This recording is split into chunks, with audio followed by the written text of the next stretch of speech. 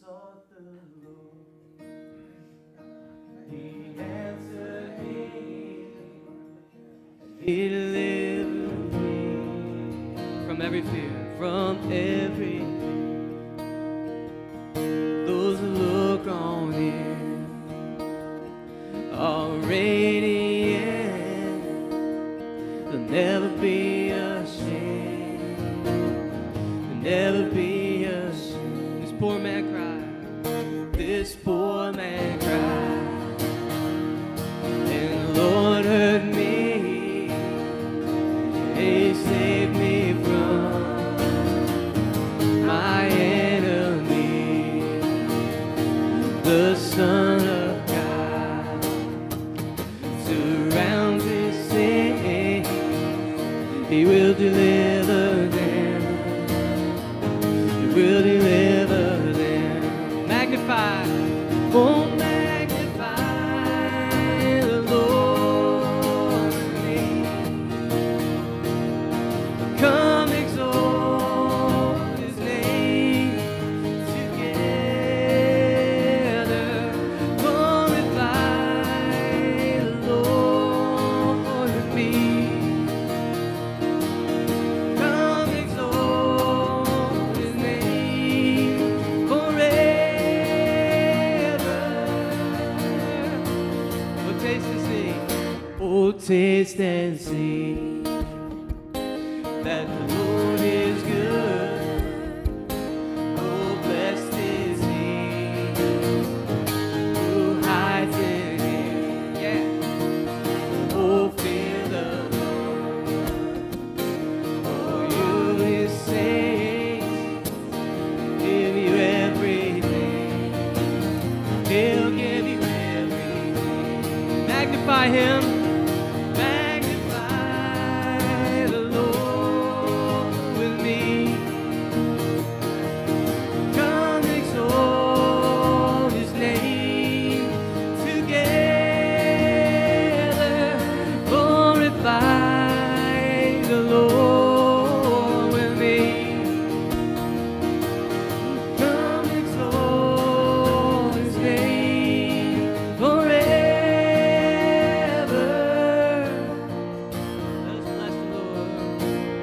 Let us bless the Lord every day and night. Never-ending praise. May our incense rise. Let us bless the Lord every day and night. Never-ending praise. May our incense rise. Let us bless the Lord every day and night. Never-ending praise. May our incense rise. Let us bless the Lord every day and night. Never-ending praise. May our incense rise. Magnify the Lord in me. Come exalt His name together. Glorify the Lord with me. Come exalt His name forever.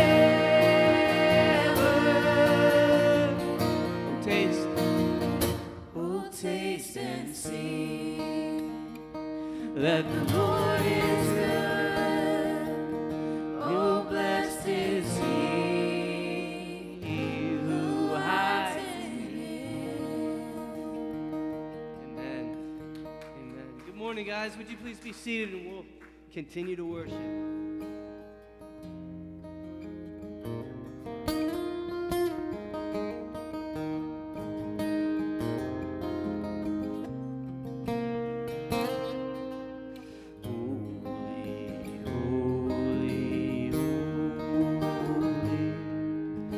Lord God Almighty.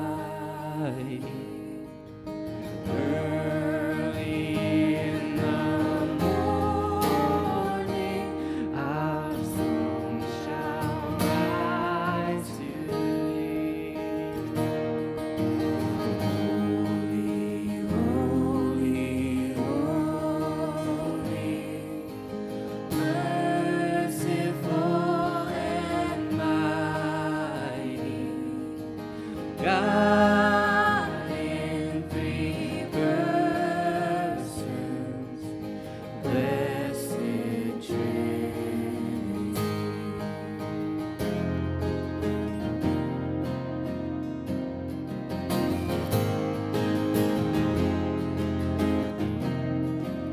Holy, holy, holy.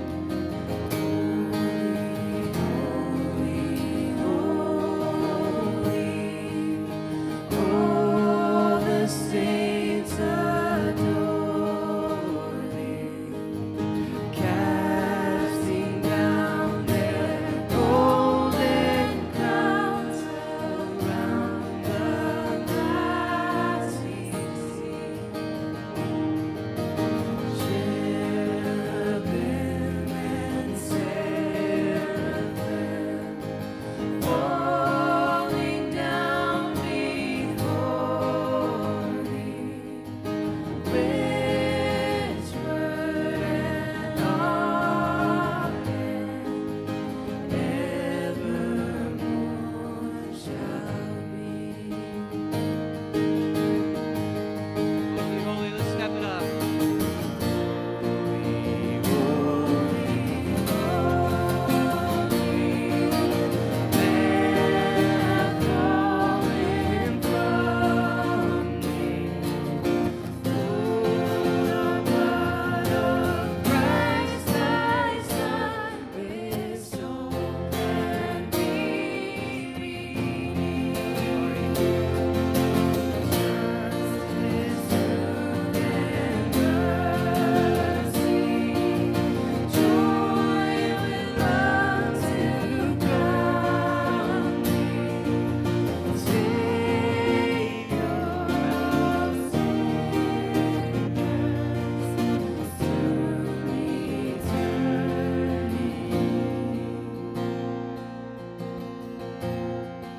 All right, we'll try that key again, but without the guitar so I won't mess it up. You ready, choir? Here we go. Holy, holy, first verse. Holy, holy, holy, Lord God Almighty. Early in the morning, our song shall rise to thee. Holy, holy, holy, merciful and mighty, God in three persons, blessed Trinity. Amen. See, we don't need a sound system. You guys are the choir. You guys are the heart of this worship. And as we continue to worship, as we continue to seek Him, let's let our hearts cry out.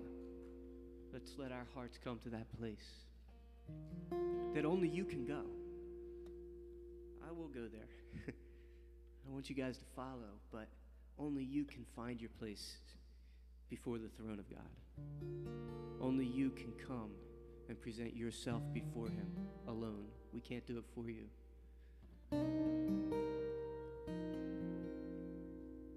And just know, there's a lot of crazy in this world, right? He is the safe place. It may not seem like it sometimes, but He is the one that holds on, the rock. So let's invite Him now.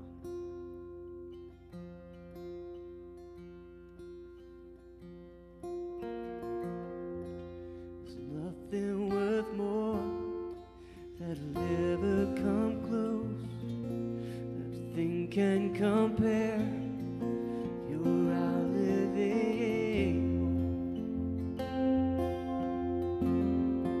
Your presence. I've tasted. I've tasted and seen of the sweetest of loves, when my heart becomes free and my shame is undone. In your presence. Sing that again. There's nothing. There's nothing worth more that will ever come close.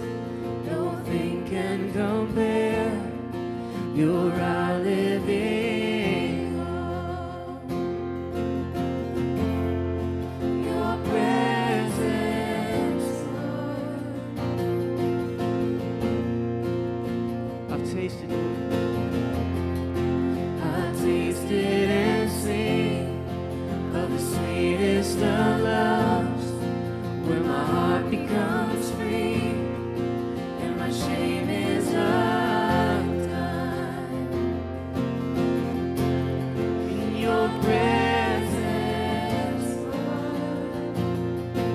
Holy Spirit, you're welcome. Holy Spirit, you are welcome here. Don't flood this place and fill the atmosphere. Your glory, God, is what our hearts long for.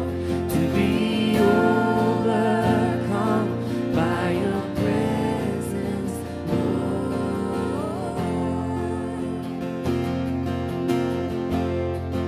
Your presence,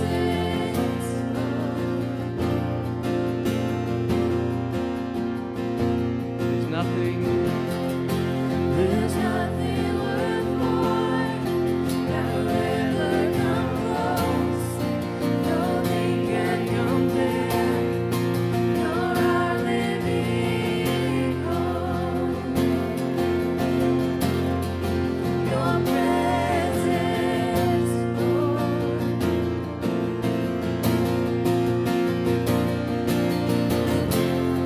I've tasted and seen of the sweetest of loves, where my heart becomes free, but my shame is undone. In your presence, Lord. Holy Spirit, Holy Spirit, you are welcome here. Don't flood this place and fill the atmosphere. Your glory, God, is what our hearts long for. To be overcome by your presence, Lord.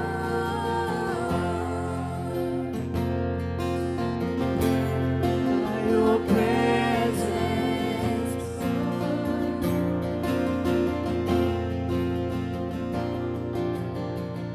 let us become more aware of your presence. Let us experience the glory of your let's tell him now. Let us become more aware of your presence. Let us experience the glory of your Let's sing it again now. Let us become more aware of your presence. Let us experience the glory of your One more time. Let us become more aware of your presence. Let us experience the glory of your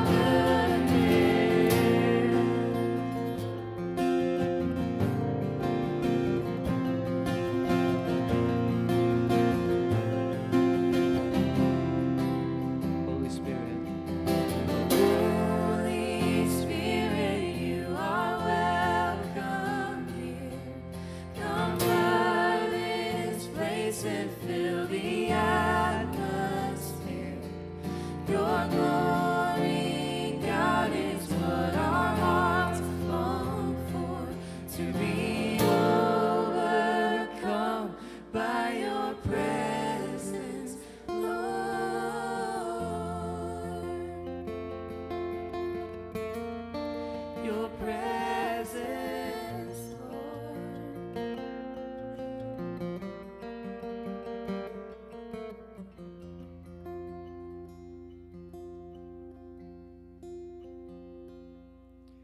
But who is like you, Lord, in all the earth? Matchless love and beauty, endless worth. Nothing in this world will satisfy. Jesus, you're the cup that won't run dry. Who is like you? Who is like you, Lord, in all the earth? Matchless love and beauty, endless worth. Nothing in this world will satisfy. Jesus, you're the cup that won't run dry. Your presence. Your presence is heaven to me. Your presence. Your presence is heaven to me. Treasure of my heart and my soul. Treasure of my heart and of my soul. In my weakness you are merciful. Redeemer of my past and present wrongs. Holder of my future days to come. Let's sing that again. Treasure of my heart and of my soul. In my weakness you are merciful. Listen to this line. Redeemer of my past and present wrongs. Holder of my future days to come. 'Cause your presence is heaven, Lord. Your presence is heaven to me. Your presence is heaven to me. Your presence is heaven, Lord. Your presence is heaven to me. Your presence. Your presence is heaven to me.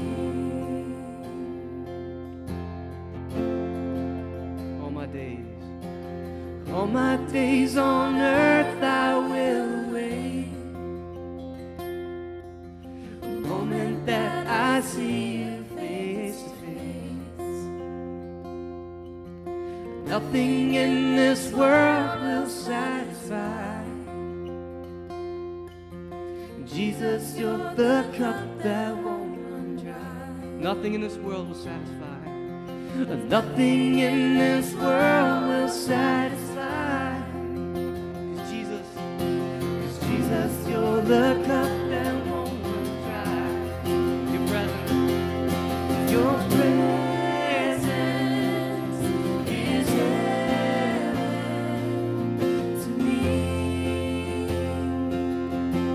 Jesus, we know that your presence is heaven to me. Your presence is heaven. Your presence is heaven to me. Jesus, we know that your presence is heaven to me. Would you stand with us as we sing one more song? Sing, I will worship. I will worship. I will worship In my heart, all of my heart. I will praise you. I will praise you All of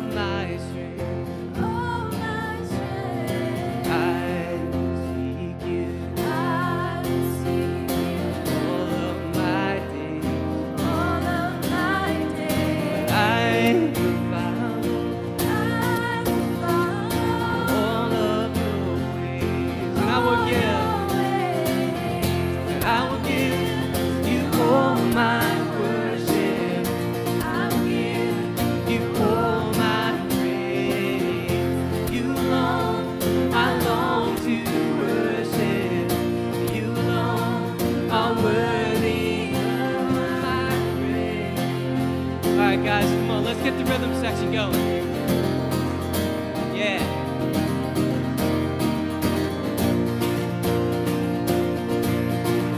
You sing, I will bow down and hail you as King.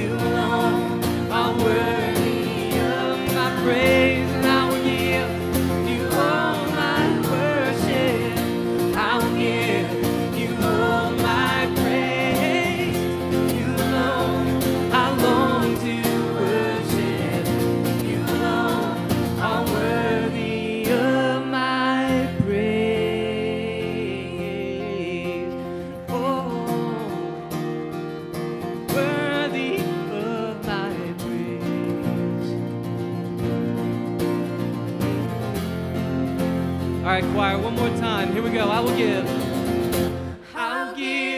you all my worship.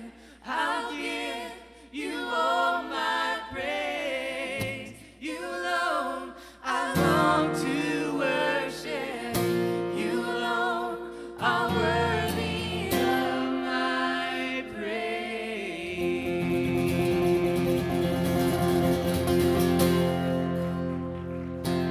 Amen. Welcome to Calvary. Good morning, guys. Would you turn, greet one another? Children can be dismissed to the left, to the right side of the stage. Wow.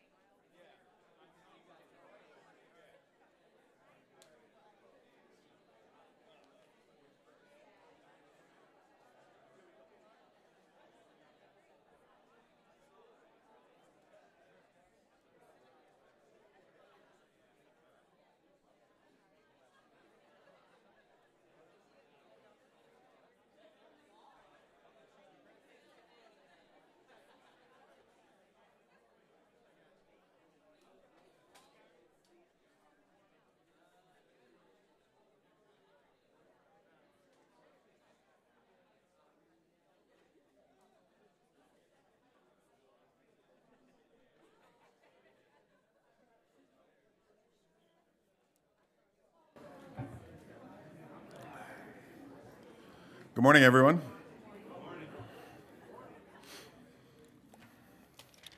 I imagine most of you saw that over the week, the community center where we've met for 12 years burned down. Certainly so. Thank the Lord, obviously, that we had moved on from there. But there is a church that continues to gather there. So I imagine that this was a difficult week for that church. So you could be praying for them. I believe they're referred to as Victorious Church. I want to thank, I don't know if he's in the room with us, Patrick Ferry. Are you here? Patrick is a fireman in the town, and while we were sleeping the other evening, he was out fighting that fire. So we're grateful for him and his service, aren't we? We appreciate that very much. We are today in the book of Zephaniah. Zephaniah. So start the process of finding it in your Bibles. It's a little book, a couple of pages probably in most of our Bibles, and If you're just sort of kind of flipping through, more than likely you'll go past it, or you'll get to Zechariah and think that you've hit Zephaniah and that Greg just mispronounced it or something. But Zephaniah chapter 1 is where we're going to be today. We're continuing our look. We began doing this maybe almost 2 months ago. We went back into the Old Testament. We went back into the minor prophets.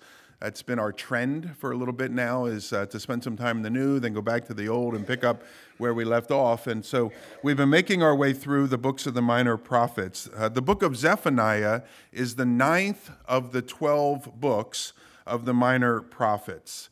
And it's where we're going to be camping for the next 2 to 3 weeks together. Anyone read the book of Zephaniah? Okay, look at that. Good. Congratulations.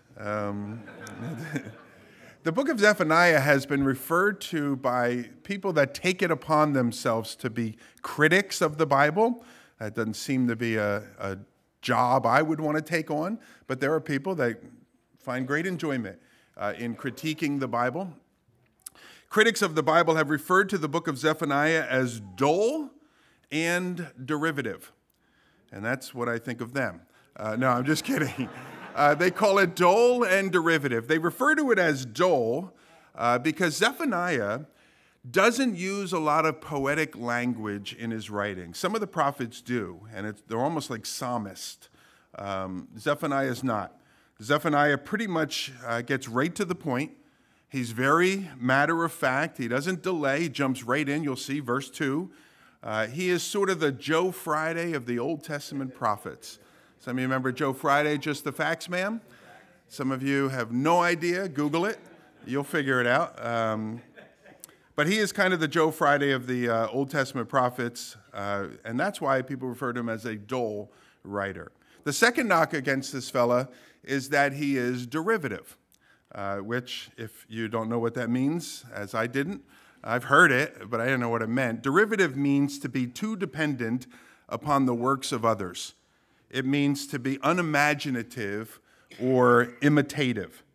And the accusation against Zephaniah is that his work is both unoriginal and it is unnecessary, because he pretty much says what all of the other minor prophets have said in one place or another. Why bother reading this guy? We can just read those guys here. And so they call him derivative. Considering the fact, however, that we believe that though there are many human authors of the 66 books of our Bible, as many as 41 different authors, we believe that there is ultimately only one author of the Word of God, which is the Holy Spirit. And so no wonder there is some overlap in the writing. Additionally, if you ask me, what better source to derive the material of your source than the Word of God? And so if quoting or referencing the Word of God causes a person to be derivative, then may I say, may we all be a bit more derivative in our speakings and in our writings. So he's dull, he's derivative, according to some. When we get done, I'll ask you, do you think he was dull or derivative? And you can answer the question for yourself. Just about a month ago, we started and finished studying the book of Nahum. You remember that one?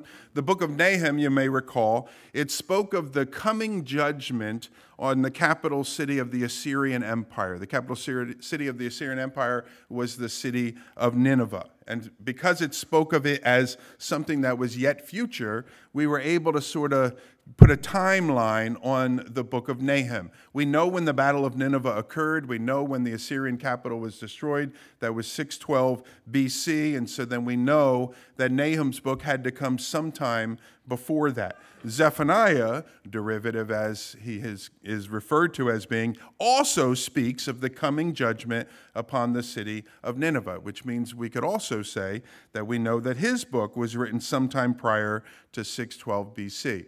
In both of those instances, we know that 612 BC is before the beginning of the Babylonian captivity. You remember the nation of Israel, or the Jewish people as a whole, were taken into two different periods of captivity. The first was called the Assyrian captivity. That happened in the 700s. The second was by a different nation, the Babylonians. That happened in the very early or the very late 600s and the very early 500s BC.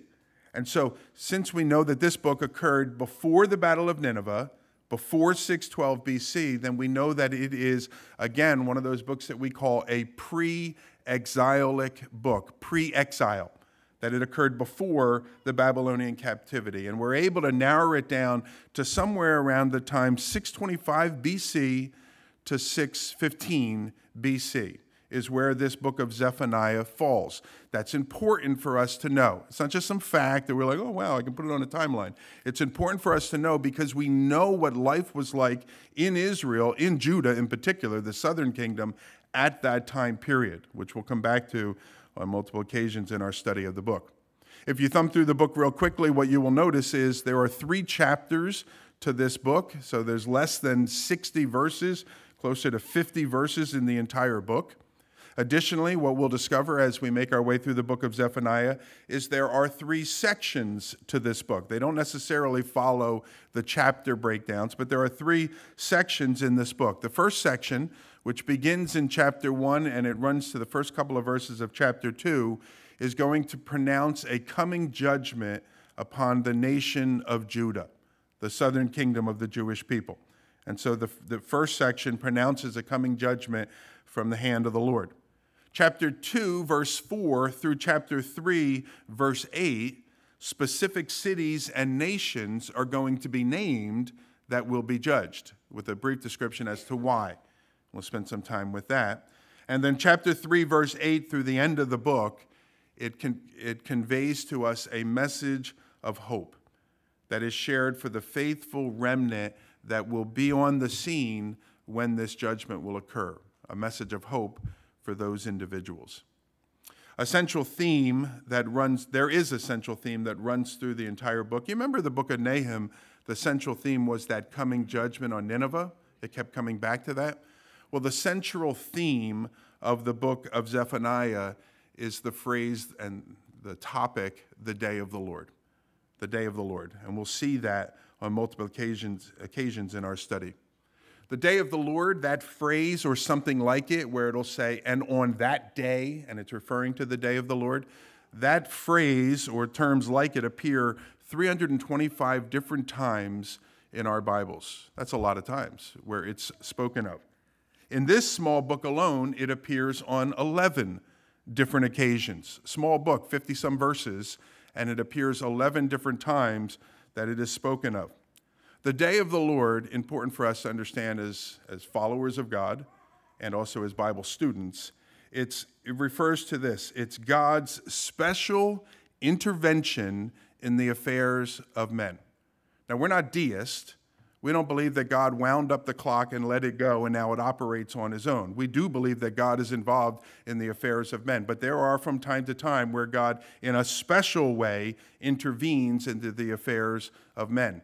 And the day of the Lord is God's special intervention into the affairs of men. No wonder it so often appears in the prophetic books of our Bibles, both the minor and the major prophets.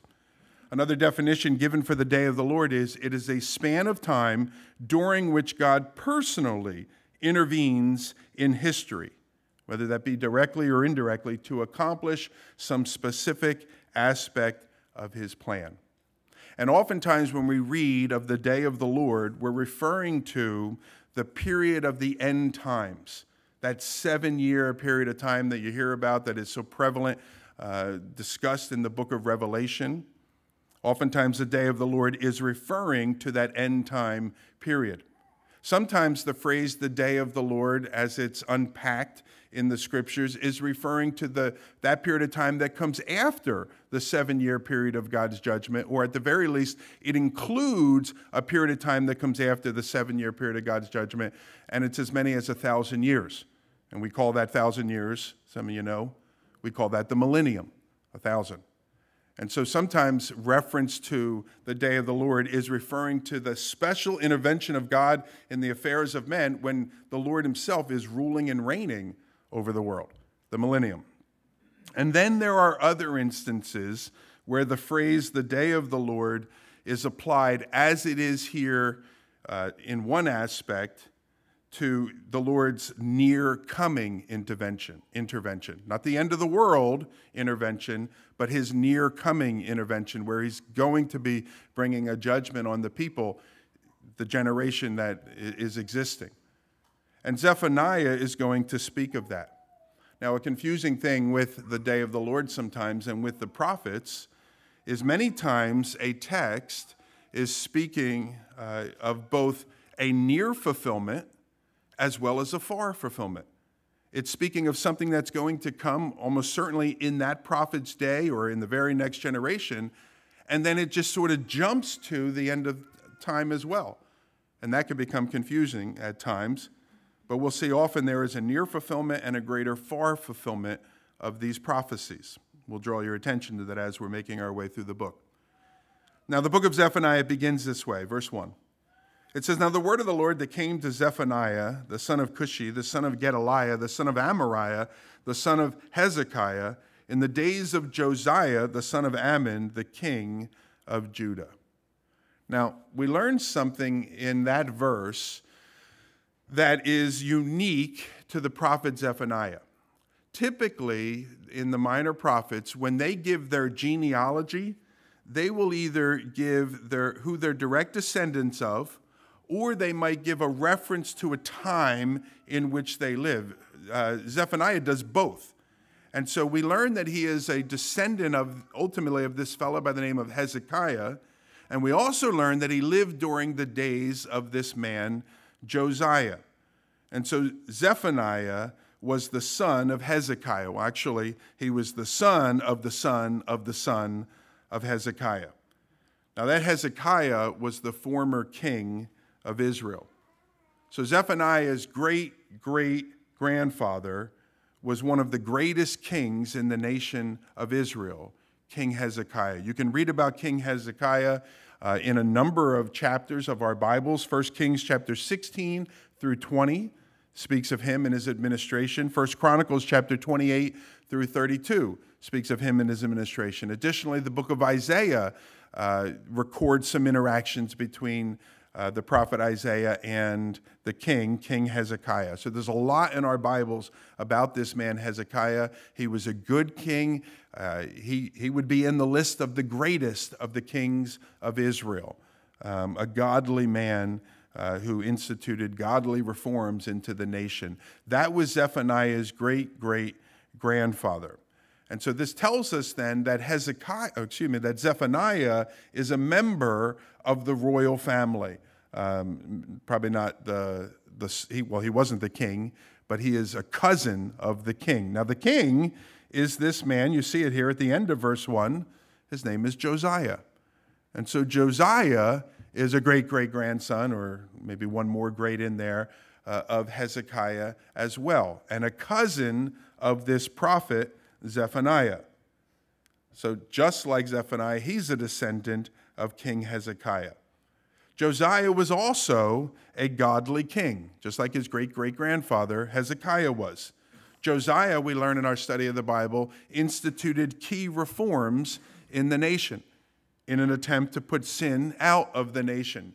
Josiah became king when he was 8 years old, so no doubt he had a little bit of help as he was running things. But when he turned 16 years old, now he's old enough to sort of administer some things, he had the temple cleaned out because the chambers on the sides of the temple, the rooms, additional rooms that were added to the temple there, they had become like sheds. Just throw all your junk in there kind of thing, and other stuff was going on there as well. And he had all of them cleaned out, and they found a copy of the scriptures. And the way that it's revealed is like, oh my gosh, that's a Bible. I haven't seen a Bible in forever. And they began to read it, and they began to apply it, and God brought change. And that's what God does. You read God's word, you apply God's word, your life is going to be different. And the nation as a whole began to understand that and experience that.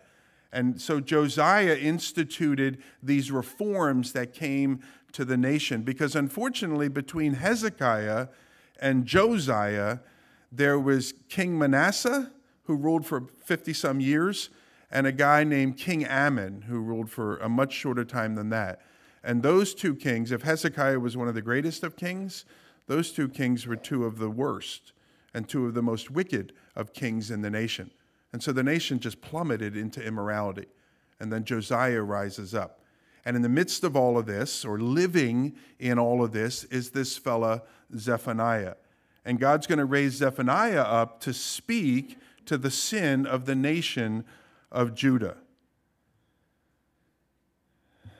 To give you a sense just of the wickedness of the nation in his day, would you flip over to 2 Kings chapter 21? If you don't have a Bible, there's some in some of the seats nearby. We'll put it up on the screen, I suspect, although it is a long passage. I'm not sure if we will.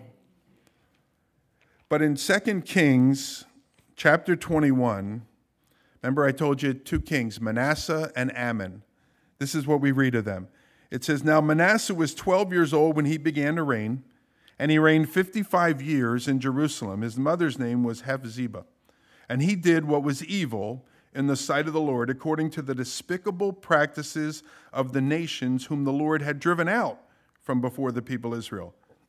He rebuilt the high places that Hezekiah his father had destroyed." The high places is where they would go and worship these other gods. "And he erected altars for Baal, and he made an Asherah. An Asherah pole is where they participated in their worship of that god.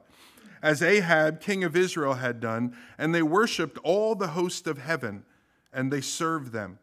And he built altars in the house of the Lord, on which the Lord had said, 'In Jerusalem will I put my name.' He built altars for all the host of heaven in the two courts of the house of the Lord. And he burned his son as an offering, and he used fortune-telling and omens, and dealt with mediums and with necromancers. He did much evil in the sight of the Lord, provoking the Lord to anger. And he carved image of Asherah that he had made. He set in the house of which the Lord said to David and Solomon, 'In this house and in Jerusalem, which I have chosen out of all the tribes, will I put my name forever.' Instead, he put the names of his gods." Verse 9, "But they did not listen, and Manasseh led them astray to do more evil than the nations had done whom the Lord, people of Israel." Go down to verse 16. "Moreover, Manasseh shed very much innocent blood, till he had filled Jerusalem from one end to another. Sin that he made Judah to sin, so that they did what was evil in the sight of the Lord." That's Manasseh. Skip down to verse 9. "He worshiped them.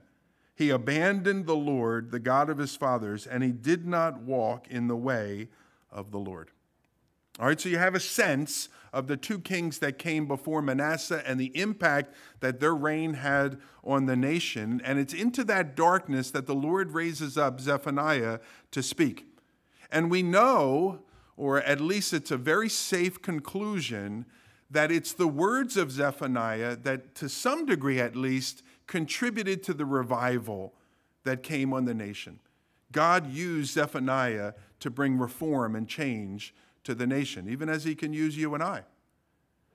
Zephaniah, he follows that typical pattern of the Old Testament prophets.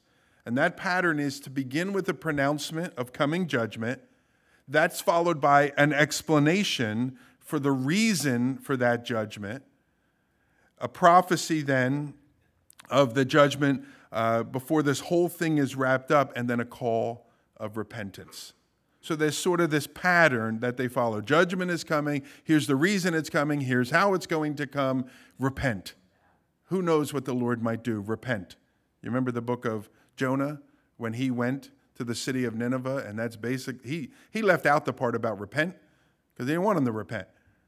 But the people figured it out for themselves, and they did. And mercy was extended to them.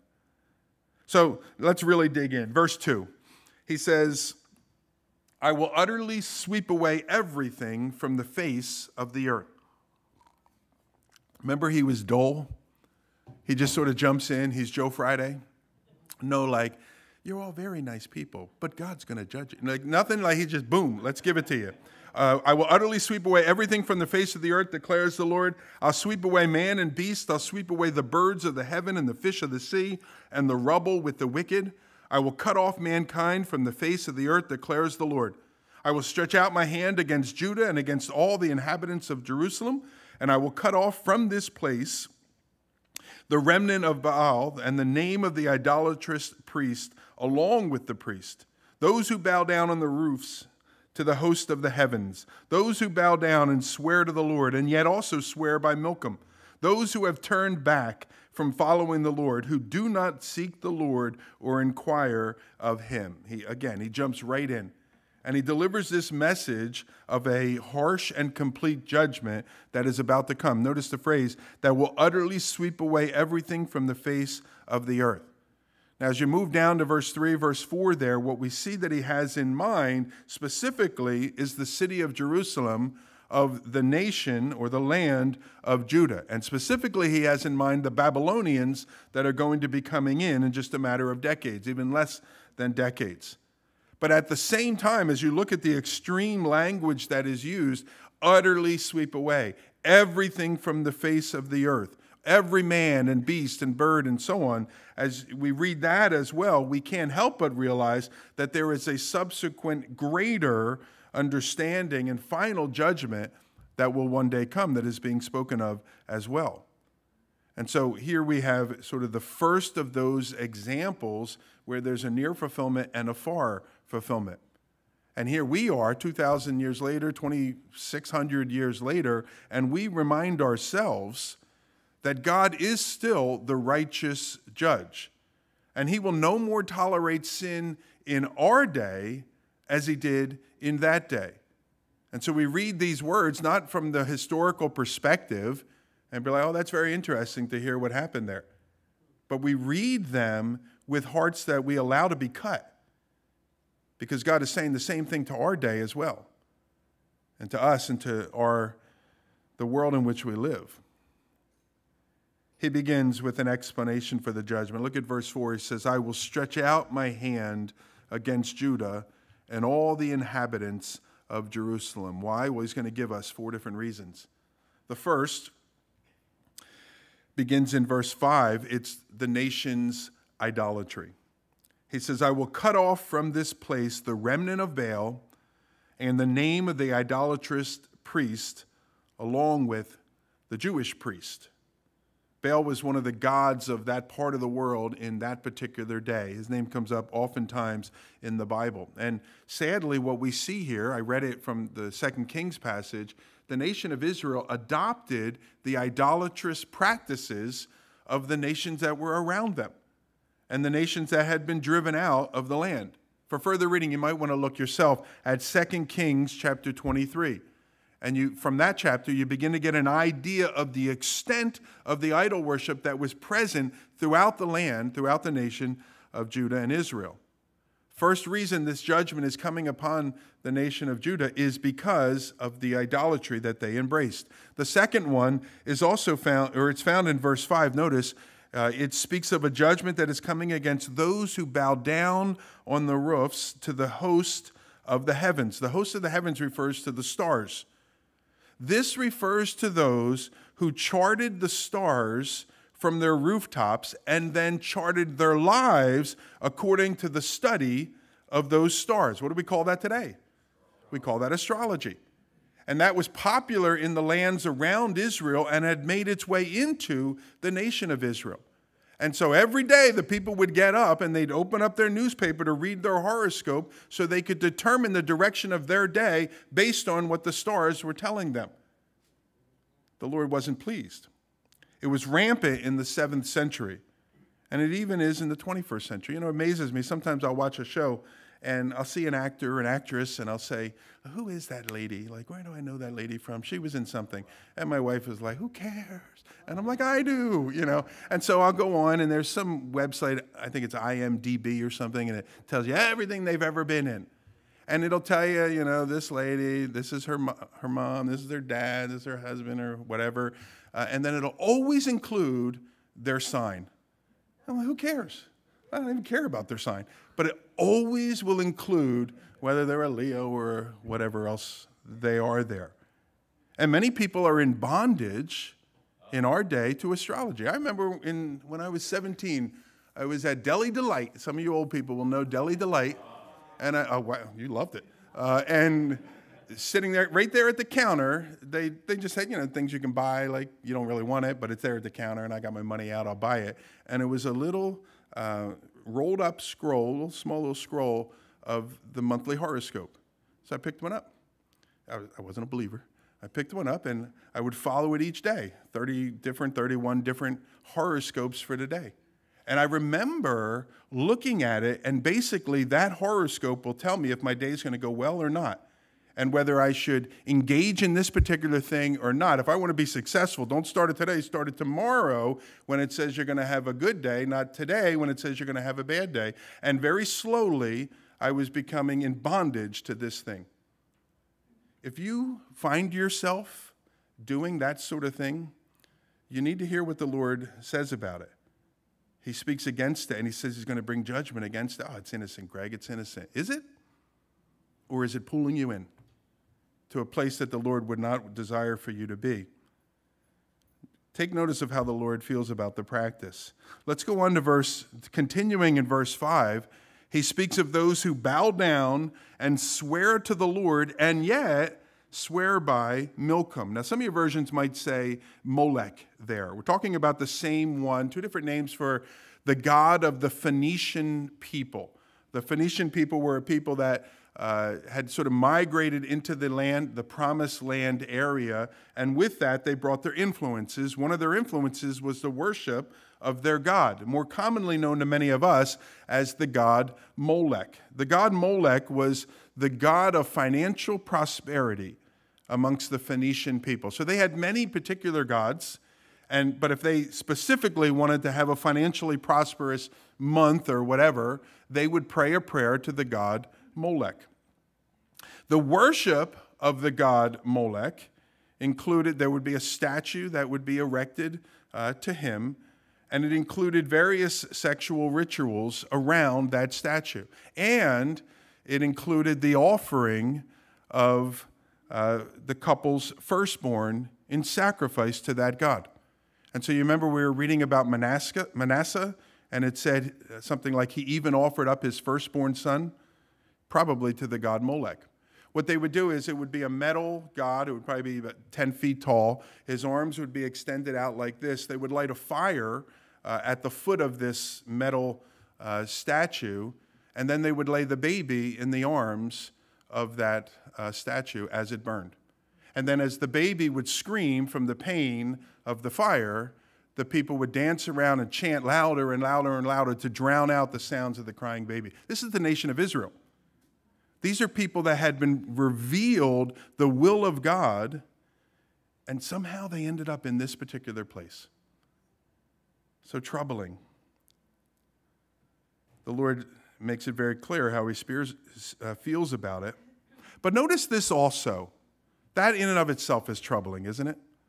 But notice this also. It says, in that verse 5, it says, they bow down and swear to the Lord and to the god Molech. So it's one thing to be totally engaged in this particular thing. It's another thing to leave church and then stop by at the temple to Molech and do it as well. This is a people, this is what the Bible refers to as spiritual adultery. They have a husband, if you will, God, but they have another lover on the side. And they are committing spiritual adultery. Is it possible to love the Lord in that way? No. It's not. People can deceive themselves into thinking it is, but the reality is it's not. And in God's opinion, such spiritual adultery it was, and it continues to be to our day, as offensive as the outright sin of idolatry. The utter apostate, the one that says, I'm done with that religion. The utter apostate is no worse in God's mind here than the one who plays around with his divine affections. The one who worships the Lord this day and worships a false god another day. And so Zephaniah then, he is addressing these groups of people. He addresses the utter apostate. I'm done with Judaism. He addresses that person.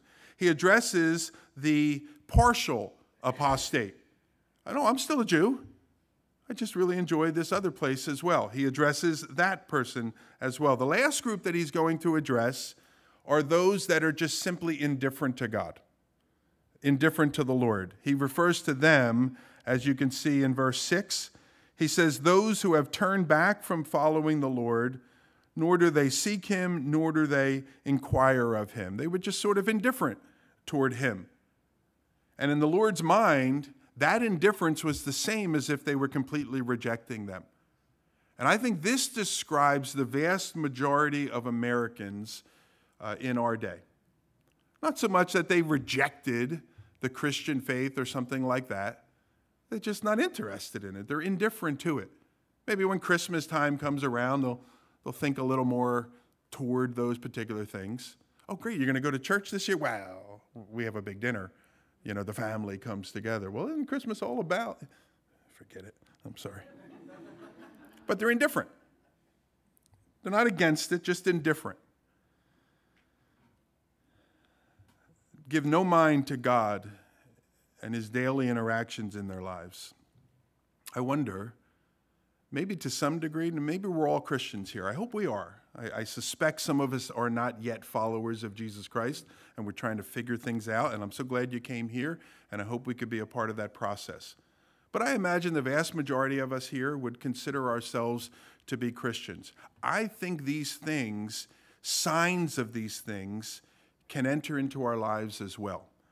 And so I wonder if any of the groups that I just looked at with you describe where you are right now in your relationship.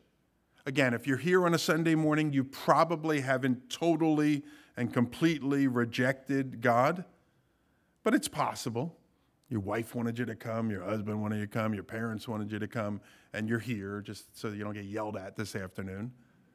All right? But if you have completely and totally rejected the Lord, allow the word that we're about to look at in a few moments, allow it to speak to you.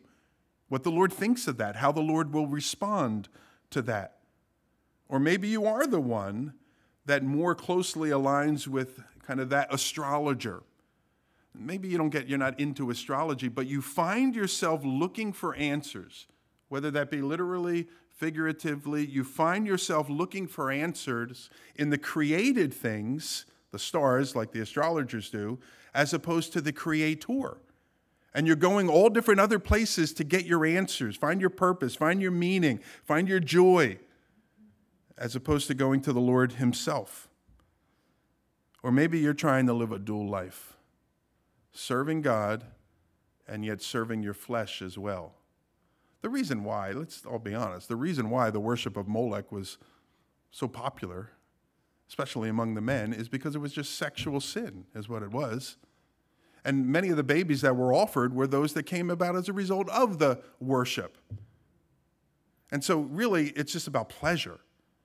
And so many of us here, we might be, yes, I'm a follower of God, and yet when we leave this room, or maybe tomorrow, maybe Tuesday, we engage in sexual sin or some way of pleasuring ourselves that we know that the Lord wouldn't be supportive of. Or finally, maybe you've been discovering that you're just a little bit indifferent toward the things of God. You don't really want to pay much attention to it. Yeah, you'll go to church or whatever. You get up, you're tired of having a quiet time. I don't really even care what he has to say to me in the Bible. I've read it so many times, it doesn't make an impact on me. You sit here, you're looking at the clock.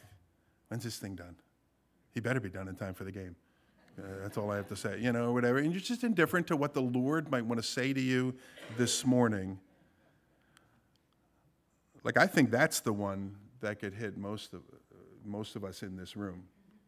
It's just growing sort of cold to the things of God. Notice this.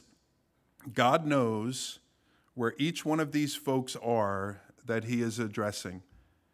And he intends to directly intervene into their lives. That's what Zephaniah is predicting. He says he will directly intervene into their lives. And so we should take heed. Let's go on. Verse 7, he says, "Be silent before the Lord God, for the day of the Lord is near. The Lord has prepared a sacrifice. He's consecrated his guests. And on the day of the Lord's sacrifice, I will punish the officials and the king's sons and all who array themselves in foreign attire.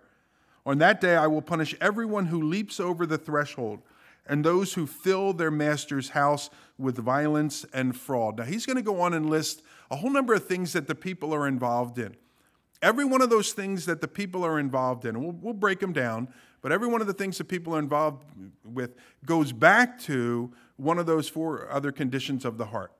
It's because they're involved in apostasy. It's because they're trying to live a dual life. It's because they're worshiping and serving the created thing as opposed to the creator, or it's because they're indifferent to the things of God. And the result is it begins to manifest itself in their lives. And so when we look at people's lives, when we look at our own lives, and we see there's an area of our lives that we got to get right. I got this anger problem. I scream at people all the time. I yell at people. I steal things. I'm some substance that I've given myself over to. And we look at that outward.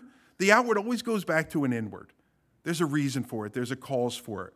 And so that's what really needs to be changed. And we can implement little programs and plans to keep us from getting involved in those things. But you cut this thing off, it's got to come out somewhere. And it'll come out over in that particular area. You got to change the inward. All right, and so all of these outward things that are going on, the first one is that the royalty, the king's sons, the officials, they arrayed themselves in foreign attire. Now, we don't know exactly, this point and why it's necessarily wrong, but some have suggested that the foreign attire is referring to the foreign attire of the false priest, the foreign attire of those that were worshiping and serving other gods. Others have simply suggested, and both of them probably apply, but others have simply suggested that the Jews were ashamed of being Jews. They didn't want to be distinct. They didn't want to be separate from the rest of the world, and they began to wear into foreign attire so that they could look like everybody else. People struggle with those sorts of things. They did. They were rejecting their national identity. He says there in verse 9, he says, I will punish everyone who leaps over the threshold. Again, commentators aren't settled on what exactly might be being communicated here. Some have suggested, you remember in 1 Samuel chapter 5, when the Philistines took the Ark of the Covenant of the Jewish people and they put it in their god, the temple to their god Dagon. Does anyone remember this? 1 Samuel chapter 5. And then they came the next day and Dagon had fallen down before it. And they're like, oh no, poor Dagon. And they set him back up. And then they come back the next day and his arms and his legs were cut off and he had fallen down before it. And they're like, this is freaky. It says in that, first adopted that custom, adopted that superstition. They would step over the threshold. Maybe that's what it's referring to. And that fits the context, worshiping other gods, adopting their practices. Others have suggested it's a totally different direction. And it also fits the context of the very next phrase, which we'll get to in a moment, and that this idea of stepping over the threshold or rushing over the threshold refers to sort of breaking into people's homes and stealing their stuff. And that also was present in there. So both of those ideas speak. He talks about punishing everyone who leaps over the threshold. The next one that we have here is talking about filling their master's house with violence and fraud. And this is the idea that the working class would fulfill the direction of the ruling class and rip people off, whether that be by deceiving them with fraud or deceiving them with violence. And the nation had become a mess as a result of that. No one treating one another well or with respect or properly, but the strong taking advantage of the weak. Not what the Lord desired for his people. Zephaniah in verse 10, he's going to begin to discuss the merchant class of Judah. Look at verse 10. He says, on that day, there's that phrase again, on that day, declares the Lord, a cry will be heard from the fish gate. I believe the fish gate, the name was later changed to the Damascus gate.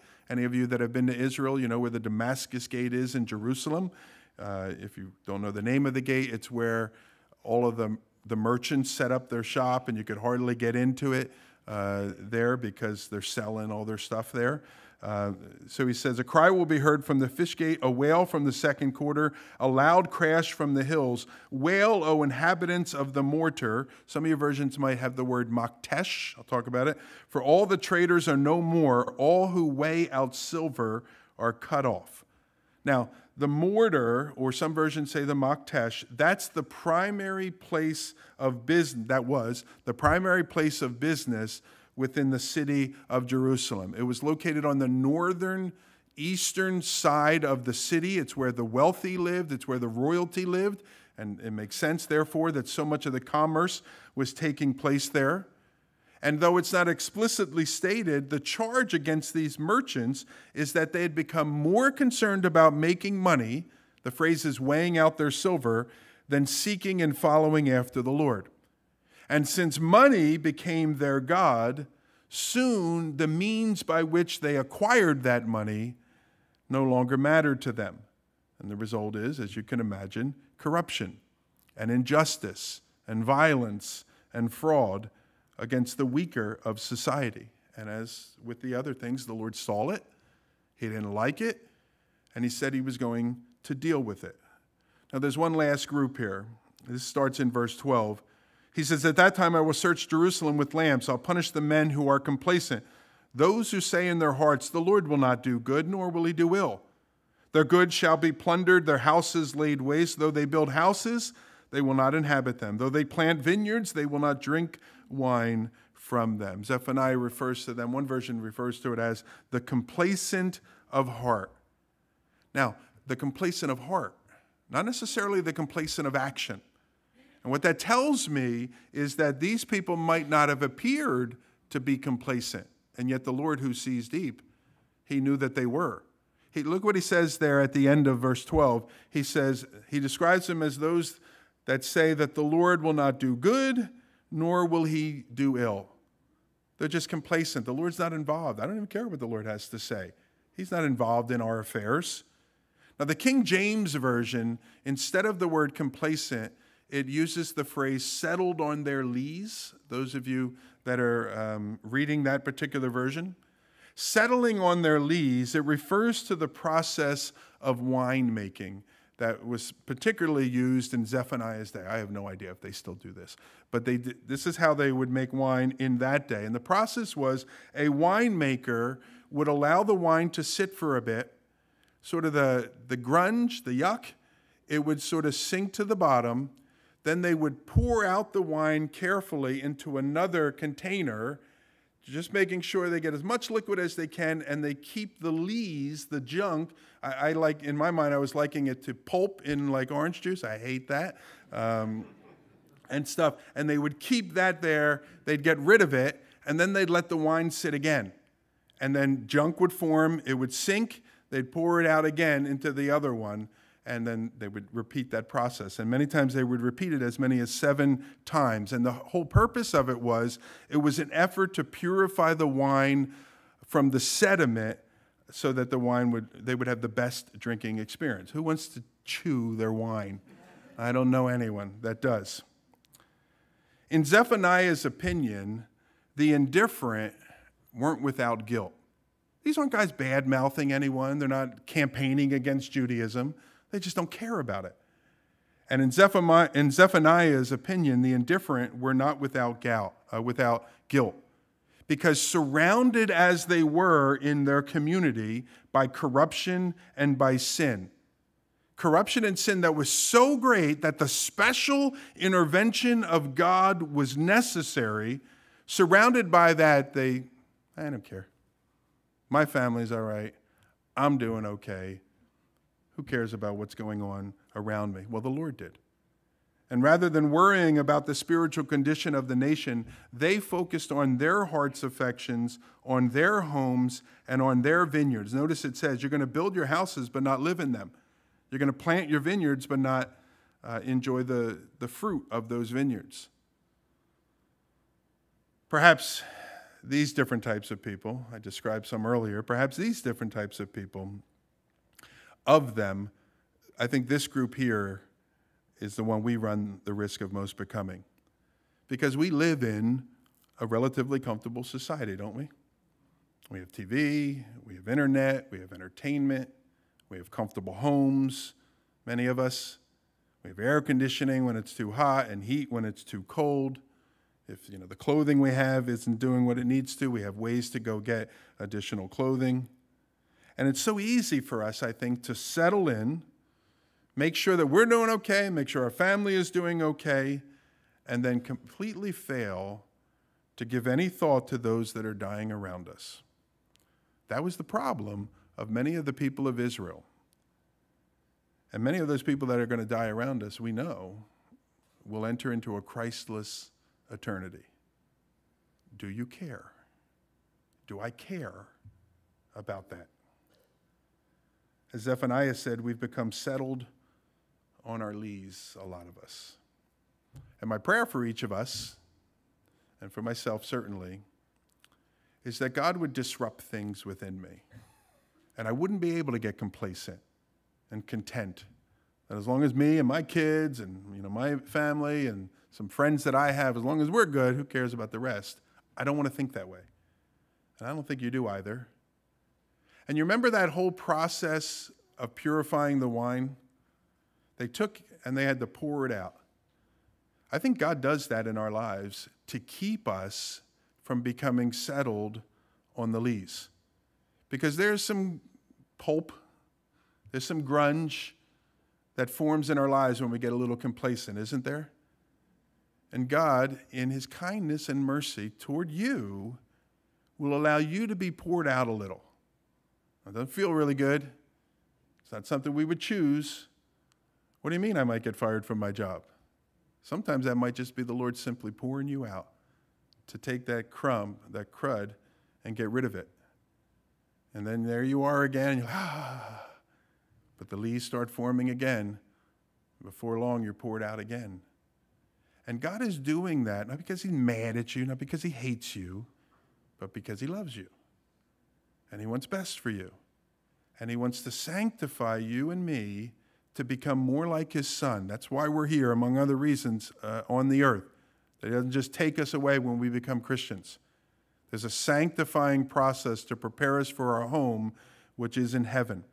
And God loves us too much to allow us to get comfortable and settled this side of eternity. And that's not only for our good, but it's for the lost and dying world around us that is observing us and taking note of us. Friends, there's work for us to be doing. There are people for us to be reaching before the great day of the Lord. And I'll conclude with this, verse 14. It says, "Now the great day of the Lord is near. It's near and it's hastening fast. The sound of the day of the Lord is bitter. The mighty man cries aloud there. It's a day of wrath is that day, a day of distress and a day of anguish, a day of ruin and a day of devastation. It's a day of darkness and gloom, a day of clouds and thick darkness, a day of trumpet blast, a battle cry against the fortified cities and against the lofty battlements. I will bring distress on mankind so that they shall walk like the blind because they have sinned against the Lord. Their blood shall be poured out like dust and their flesh like dung. Neither their silver nor their gold shall be able to deliver them on the day of the wrath of the Lord. In the fire of his jealousy, all the earth shall be consumed for a full and sudden end he will make of all the inhabitants of the earth." He makes it clear, he's done this, I should say, that God's judgment being poured out is justified. He says that the day is near and the day is hastening. He uses all of these phrases to describe just how significant it will be, a day of distress and anguish, ruin and devastation, darkness, gloom, clouds and thick darkness, and so on. And here is where it seems that Zephaniah has crossed from focusing on the near judgment to the far judgment that is still yet future to you and I. And so then these are words that apply to you and I to bring to those that we come into contact with. He's moved on from the coming judgment of the Babylonians to the judgment that the Lord will bring in the last days. And sometime maybe this week you might want to spend some time reading Revelation chapter 6 through Revelation chapter 19, because it gives in great detail and a bit in more poetic language than Zephaniah did, but it gives a clear description of that day of the Lord in the last days. He says, I will bring distress upon mankind. He says that he will judge a rebellious Judah, and if they don't repent, that there'll be no holding back from the completion of his judgment. Notice he says in verse 18, neither their silver or their gold will be able to deliver them. That the riches for which they had labored and compromised to obtain will be useless in that day to save them. We're so prone, aren't we, to trust in our silver and our gold, but it won't do anything to prevent them from God's judgment. And so how should we respond to these things? We should respond to these things the same way that God told Zephaniah to respond to these things. Look at chapter 2, just verse 1. It says, gather together, yes, gather, O shameless nation. Bring yourselves together, he says, before the decree takes effect, before the day passes away like chaff, before there comes upon you the burning anger of the Lord, before there comes upon you the day of the anger of the Lord. He says in verse 3, seek the Lord, all you humble of the land.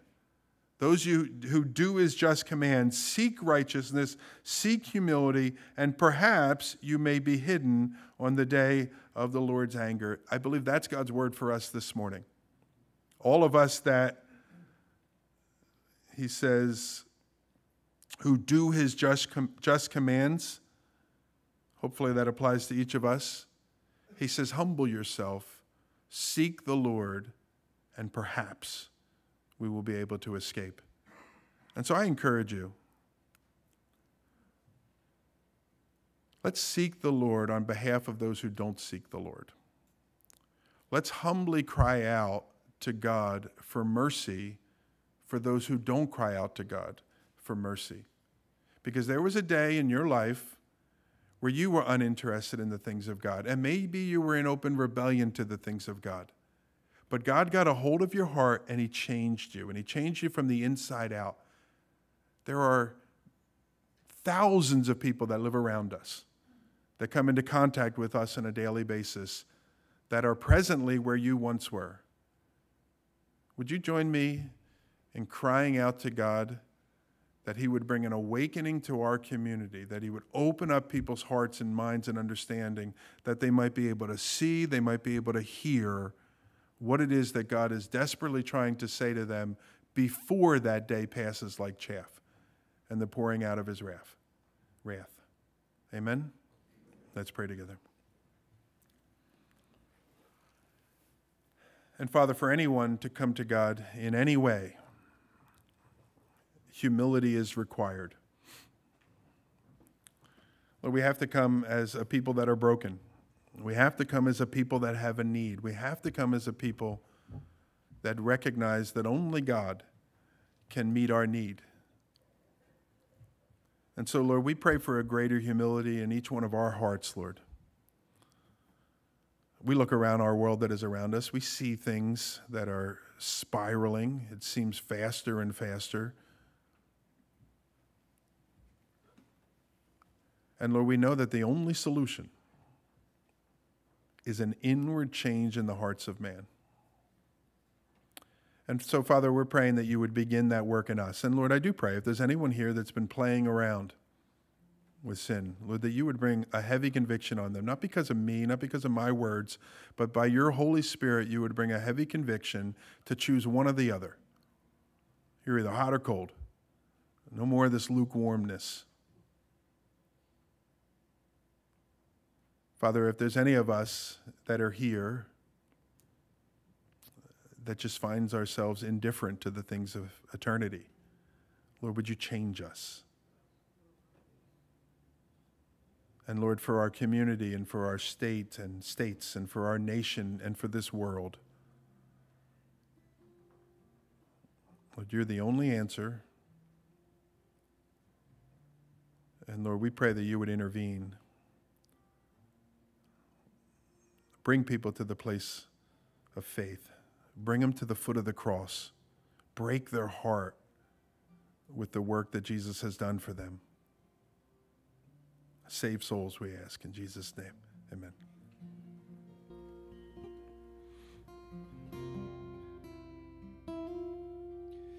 Purify my heart. Let me be as gold and precious silver. Purify my heart.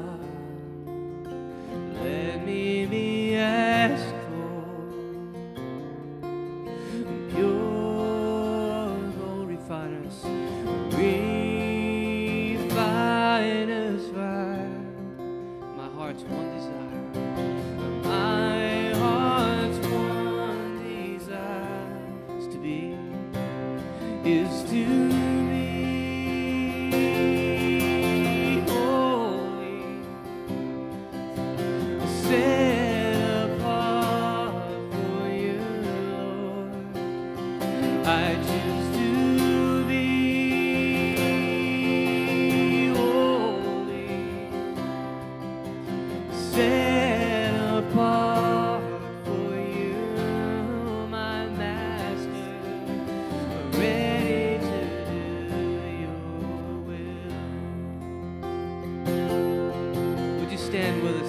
that again. Purify my heart. Let me be as gold and precious silver. Purify my heart. Let me be as gold, pure gold. Refine us fire.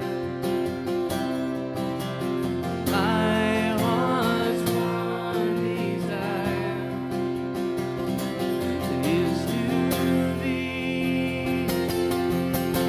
holy,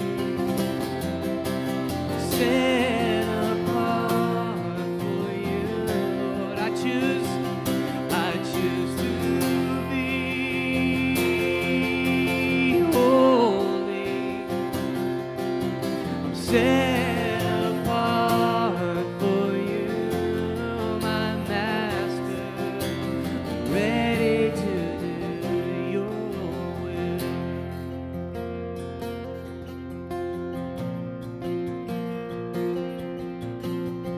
Let's sing that song one more time through. Purify my heart.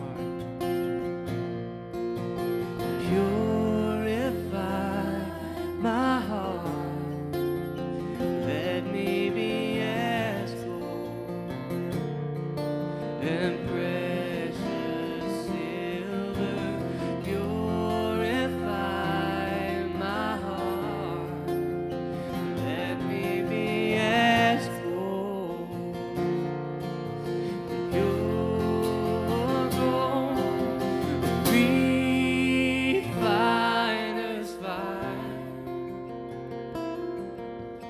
My heart's one desire